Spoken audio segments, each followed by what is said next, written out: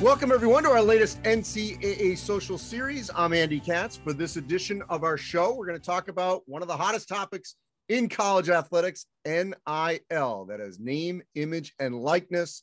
With Linda Teeler, she is the Executive Associate Athletic Director at the University of Florida. Also, for these purposes, the chair of the Division I NIL Task Force.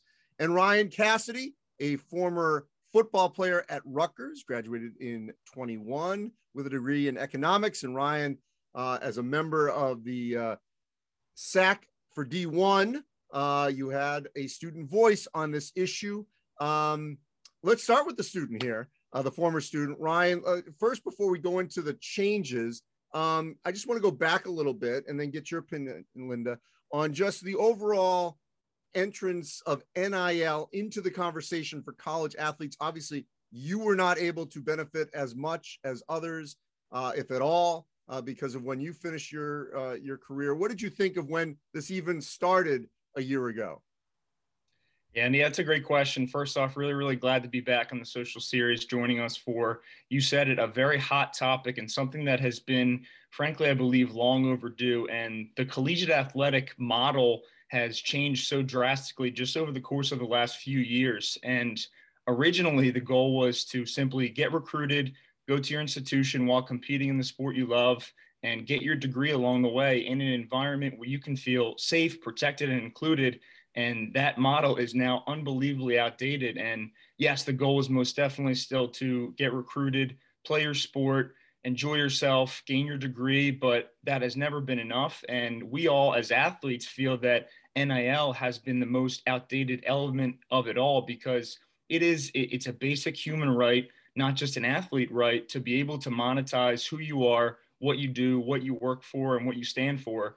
And with the adoption of NIL, it will never go away at this point. It should never go away, but there needs to be a way to urgently protect the integrity of our sports, the integrity of recruiting, the integrity of NIL, because the intention of it all and all anyone wants in this regard is to give every single student athlete that same opportunity and that same prosperous landscape. And frankly, I'm jealous of all the student athletes that have taken advantage of it. However, it's fantastic to see all these athletes really follow their passions and build their brands.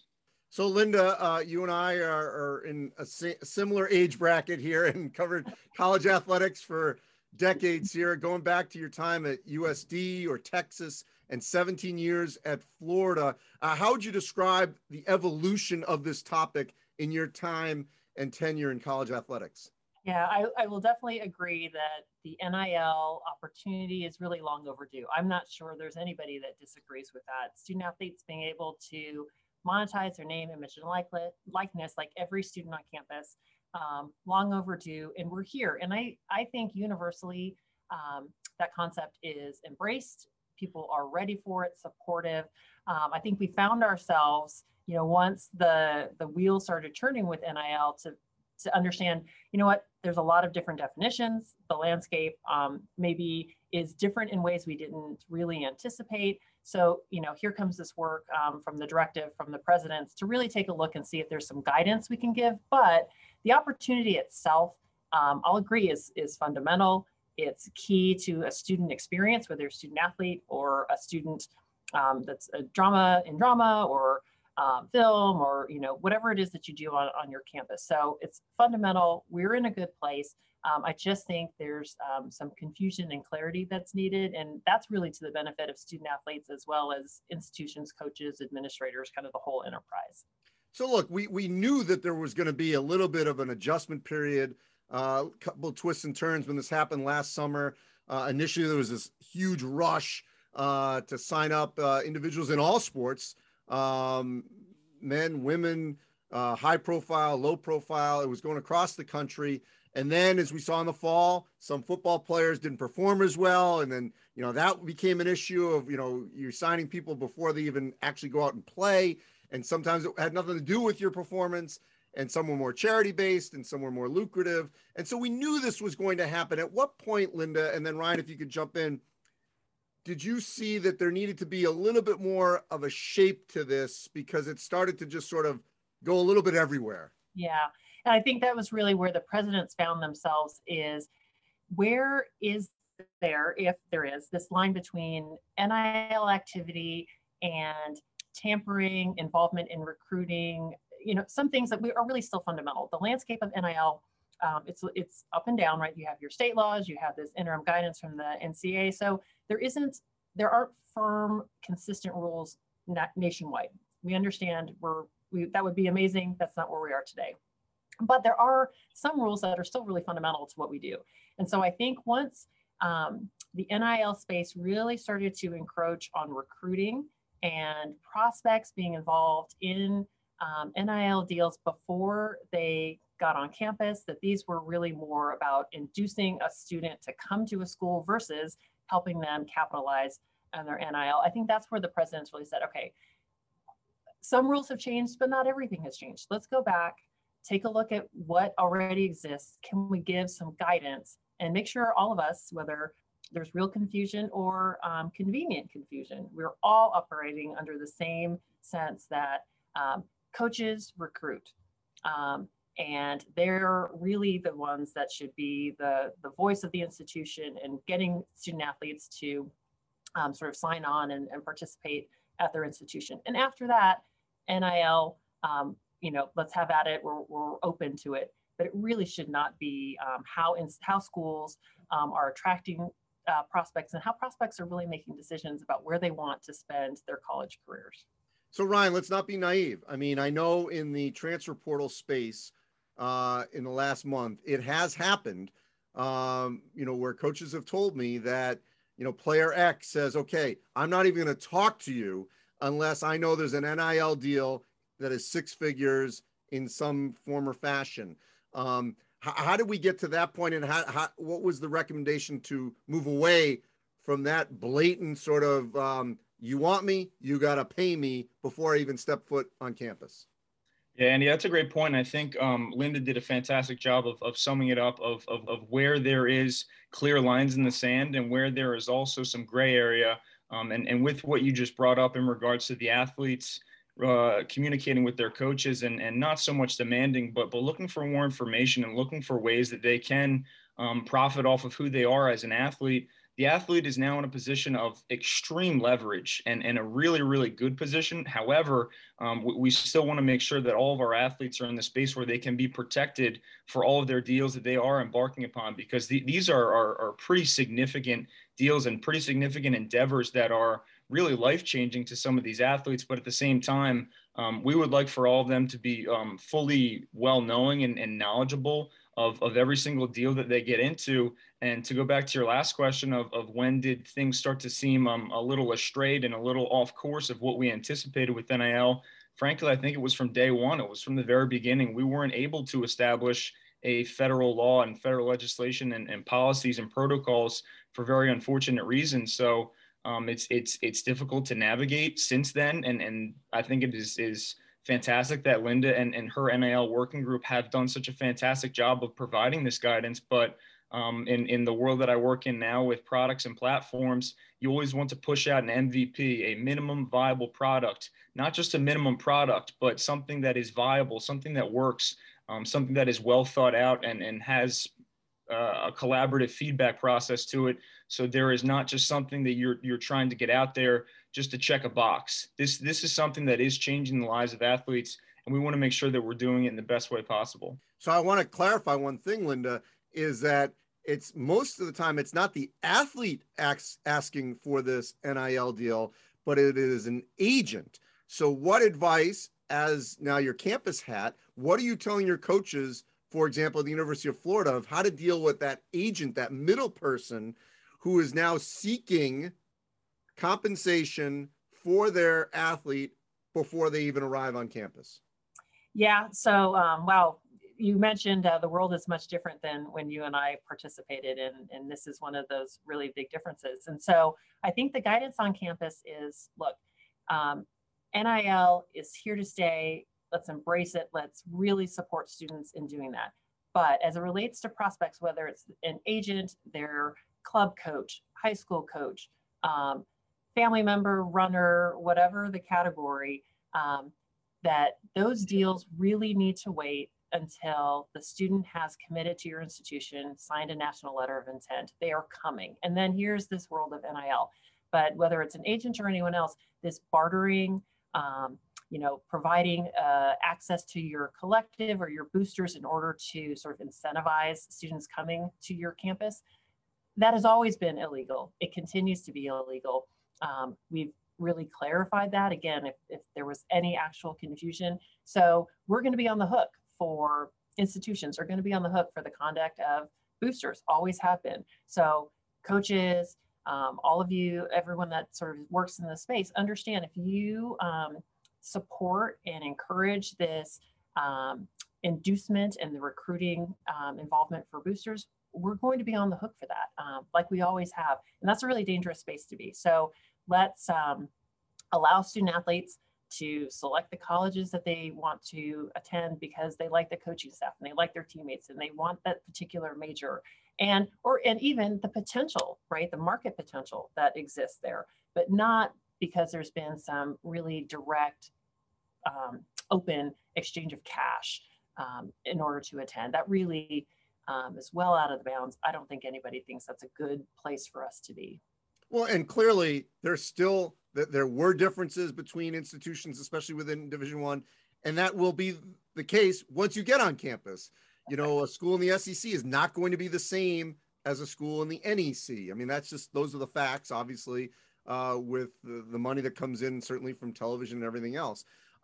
So let's lay out, one thing that, just so we understand certain words that I think sometimes get lost here. How would we define, and I guess, Linda, you can take this first. How do we define a collective? Right. So who knew that there would be, this next entity, and there will be others, right? So a collective is really this group of supporters that has come together to finance and provide NIL opportunities for student athletes. And as their mission, what they do, that's a wonderful space to be, right? This allows big donors, small donors, anyone that's a supporter to really get involved and have these, help create NIL activities. Absolutely fair game, great place to be. Institutions with collectives, I think they feel there's a lot of value there. So that is a wonderful space to be. It's really this activity with prospects or those in the transfer portal. That's really, at least right now, the focus of the guidance. Not the work of the collective generally, but their involvement, or boosters that are separate from a collective, their involvement in the recruiting space. Ryan, I remember when this was all being discussed, one of the things that was allegedly off limits, and I'm curious where this stands now, was that if School X is sponsored by, Nike, Adidas, you name it, or Gatorade versus Powerade or what have you, and yet the prospect says, oh, wait a minute, I got an opportunity to cut a deal with this other company that's a similar product. Where does that stand, or where should it stand if it contradicts the university's sponsor for a particular, whether it's gear or liquid, you name it?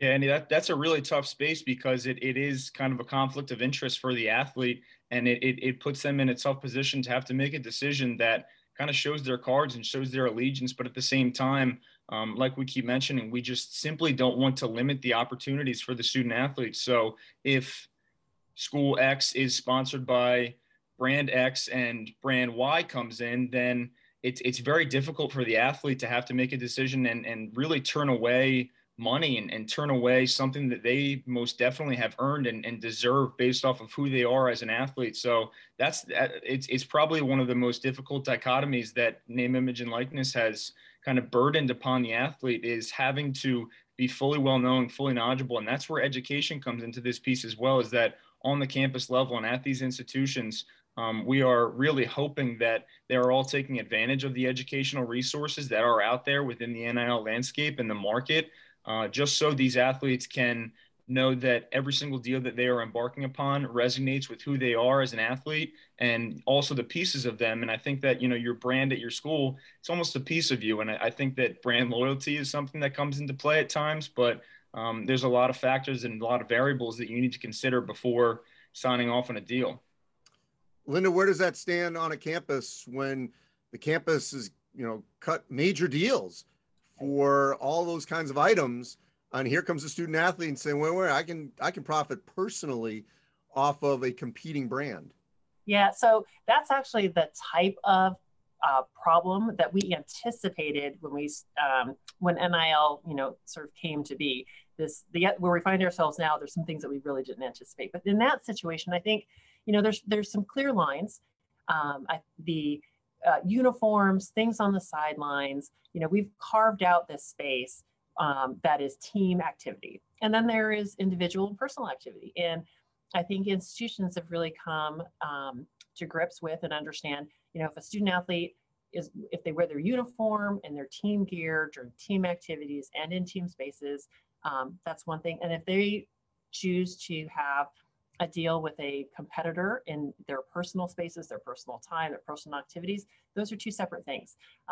We all do that in our own lives. We can manage that. We can figure it out. Is it ideal? Probably not. At the same time, you allow the student athlete to capitalize in a way that they feel good about and is supportive of what they want to do. But the institution hangs on to the things that they're doing. Again, fielding teams, having a consistent brand.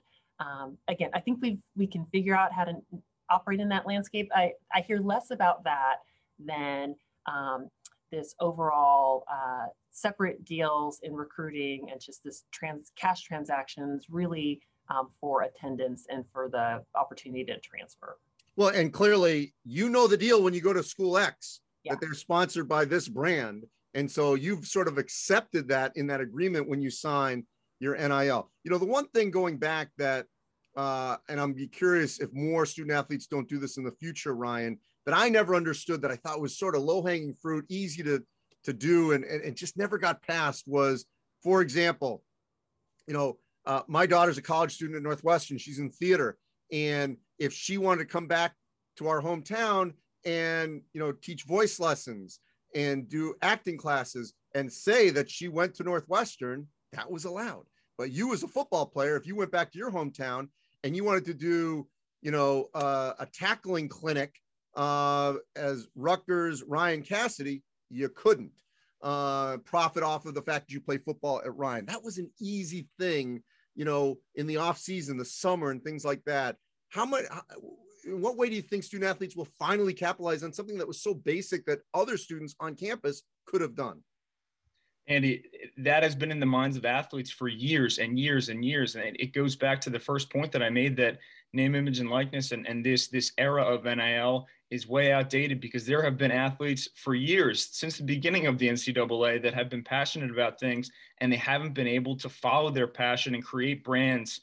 When it comes to things that people are involved in externally outside of their collegiate athlete experience, they're musicians, they're bakers, they're engineers. There's so many different fields and so many different industries that athletes are involved in. And in recent years in history and forever in the past, they haven't been able to really make money off of it, just like your daughter is able to, just like every other regular collegiate student has been able to. So this is, like I said earlier, a basic human right that we're now able to follow those passions and those external interests that all of us have had for so long, and start to really dig deeper, because sport only lasts so long, and it's fantastic, all the opportunities that some athletes can get at the professional level. But the sooner that we are able to realize what we're passionate about, and the sooner that we're able to embark upon different endeavors that are aligning with our passions in industry XYZ, I think the sooner that we're going to be able to really integrate and, transform into adults and transform into our career in a really seamless transition. Linda, I think that's a great example of just giving back to the community. And obviously you want to maybe get some sort of compensation, but, I'll be curious, like, on the campus that you work, if those student athletes will end up doing those basic things when they go back to their hometown of benefiting off, hey, I'm a college athlete. Why don't I give back to my local community? And it's okay that it says that I go and play at Florida. Right. And I do think you're seeing a lot more of that, whether it's in their campus community, their hometown, is, okay, now I have the ability to give lessons or to make an appearance at a charitable event, or again, as Ryan said, sort of pursue your passions here. It was low hanging fruit, Andy. You were 100% correct. And I think there's a acknowledgement that we collectively, the member schools of the NCAA, acted way too slow in trying to allow student athletes this privilege, this right to capitalize on their name, image, and likeness. We avoided dealing with some of the really low hanging fruit. This is a great example. You want to give camps, clinics, contribute to your community. There should never have been barriers. And now we've rectified that. And hopefully lots of student athletes will take advantage of that. All right. So the next phase, unfortunately, is enforcement. What did the task force give in terms of guidance to the Board of Governors in terms of, how this can be enforced retroactively if it is abused in terms of a recruiting inducement and going forward? Yeah, so the president's really focused on a go forward approach, unless there's just something so egregious that enforcement should take a look at previous conduct. And so the enforcement staff, I think what we've done is at least outline, we're all now on the same page. If there was confusion around booster involvement in recruiting, whether that's collectives or individuals or however, it really, really is not consistent with NCAA rules, and enforcement now go out and address the issues that have been brought to you in a way, hopefully, that is quick and efficient and really gets to the heart of some of the most egregious behavior. And then campuses, from an enforcement standpoint, if you have been operating in a way that's probably more in the gray, as it involves getting collectives and boosters involved in your recruiting process, that's probably time to rethink that strategy. And two, it's time to right yourself, right? So having collectives and boosters involved with students while they're on their official visits, that's probably a strategy you want to rethink. It's not in line with current NCAA rules. So there's an opportunity to get yourself right because there was some confusion perhaps. And then going forward, enforcement, it's time, right? So let's go do the things, make the statements, pursue those really egregious sort of interference and tampering and recruiting involvement. And hopefully then we can, as long as the landscape continues to be unsettled, we'll at least have this part settled as it relates to the recruiting involvement. Ryan, how do you educate fellow students, especially those that are in college now? So, because it's much more, I think, about the transfer portal than it is necessarily high school kids coming through, that this short-term potential windfall, long-term is not going to work out if it's a recruiting inducement. It almost never does before this, during. They always get caught at some point in time. So how do you educate those students to shy away from that recruiting inducement NIL, for lack of a better term? Yeah, Andy, really great question. And I'm big on analogies, and I love framing things in ways that everyone can fully comprehend and understand. And in regards to NIL, I like to think about the landscape and the market almost like a train station. And being from the Northeast, let's call it Penn Station. And while we talk about and consider the quote unquote guardrails that Linda and her very diligent group have so eloquently and urgently addressed, I think we also do need to consider moving forward. Is it just guardrails that we need? How can we comprehend those guardrails? Do we need more? Do we need a massive cinder block wall or steel tunnels surrounding these trains so that they can be protected? And I think we most definitely do.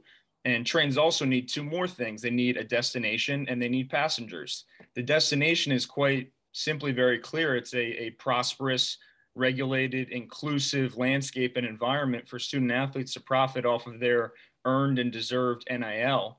And the passengers are those student athletes. And as a passenger, you need every bit and every ounce of information possible on those trains so you know where to get off at in your journey and you know where to go. And to take it a step further as the athlete and as the passenger, let's say that every NIL deal is a new stop on your journey. You're going to need to know how to navigate that particular stop or location, which is where education comes into play and educating on the rules and all of these different protocols that we do need to follow, recruiting wise, non-recruiting wise, because that comes into the picture for not just the athletes to be fully informed, but also any other individuals involved. So there is not any gray area, and it is very clear cut what you can and cannot do.